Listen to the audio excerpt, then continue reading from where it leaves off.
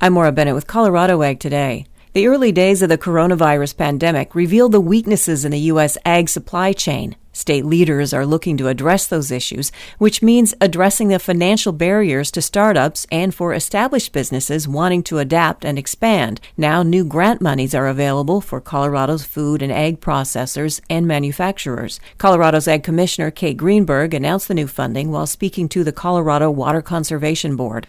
We know how hard the livestock industry was hit when processing facilities shut down. We know how much stress that smaller facilities are under as we've seen a huge spike in demand for local meat.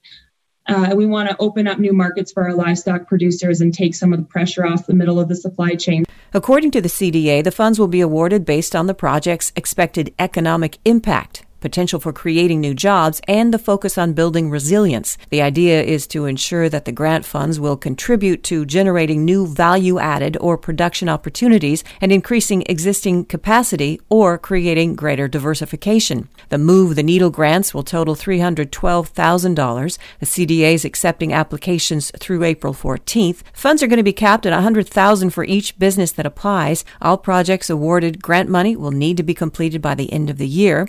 The CDA website has information on how to apply. I'm Maura Bennett. Thank you for listening to the Ag Information Network of the West.